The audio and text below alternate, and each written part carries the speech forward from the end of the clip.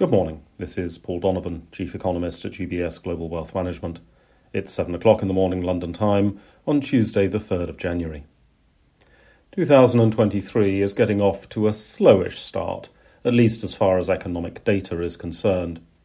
We have preliminary December consumer price inflation numbers from Germany. The numbers are expected to slow. The consensus expectation for the EU harmonised measure is 10.2% year over year, with deflation in month-on-month terms. It should be said that the range for this consensus is extraordinarily wide. In year-on-year terms, economists are suggesting anything between 8.7 and 11.7%, and a 3 percentage point range is not a normal state of affairs. Because of the skew of the forecasts, a lower number than the consensus expects would probably not be a huge surprise to the markets. One thing that will continue to be in focus for Europe is the warmer than expected weather, which has a bearing on gas consumption and ultimately through prices on inflation. Remember too that for many countries this also has fiscal implications, as government subsidies of energy prices are generally tied to the gap between the desired price and the market price for energy.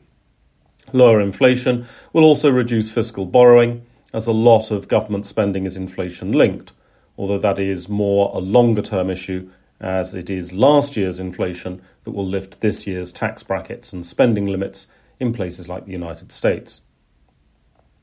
In China, there is a scramble to assess the economic impact of the latest COVID wave.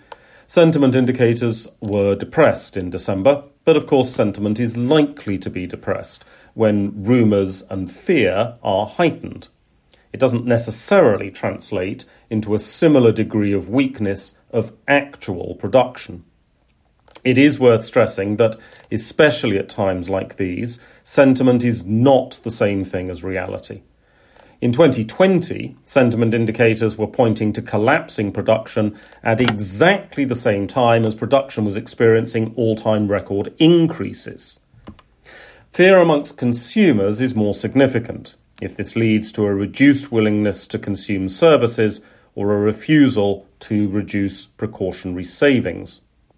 Some optimism may come from signals of increased mobility in China, public transport use, etc., which signals a return to health, at least, of the general population.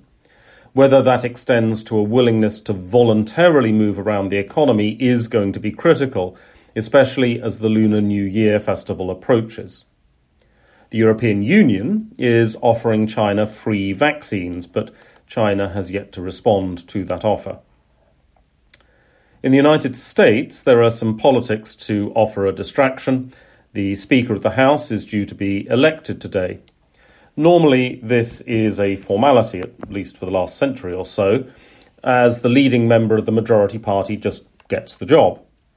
This is not now so certain, as Republicans hold such a small majority, and as the Republican Party in Congress is relatively factional.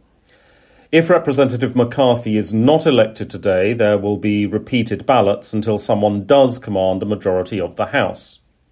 Does this matter?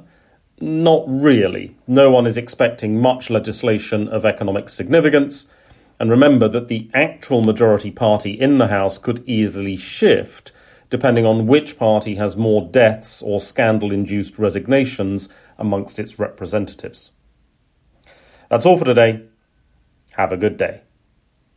UBS Chief Investment Office's investment views are prepared and published by the global wealth management business of UBS AG or its affiliate, UBS. This material has no regard to the specific investment objectives, financial situation, or particular needs of any specific recipient and is published for informational purposes only. As a firm providing wealth management services to clients globally, UBS AG and its subsidiaries offer both investment advisory services and brokerage services. Investment advisory services and brokerage services are separate and distinct, differ in material ways, and are governed by different laws and separate arrangements. In the USA, UBS Financial Services Inc. is a subsidiary of UBS AG and a member of FINRA SIPC. For information, please visit our website at ubs.com/working with us. For a full legal disclaimer applicable to the independent investment views produced by UBS, please visit our website at ubs.com/CIO-disclaimer.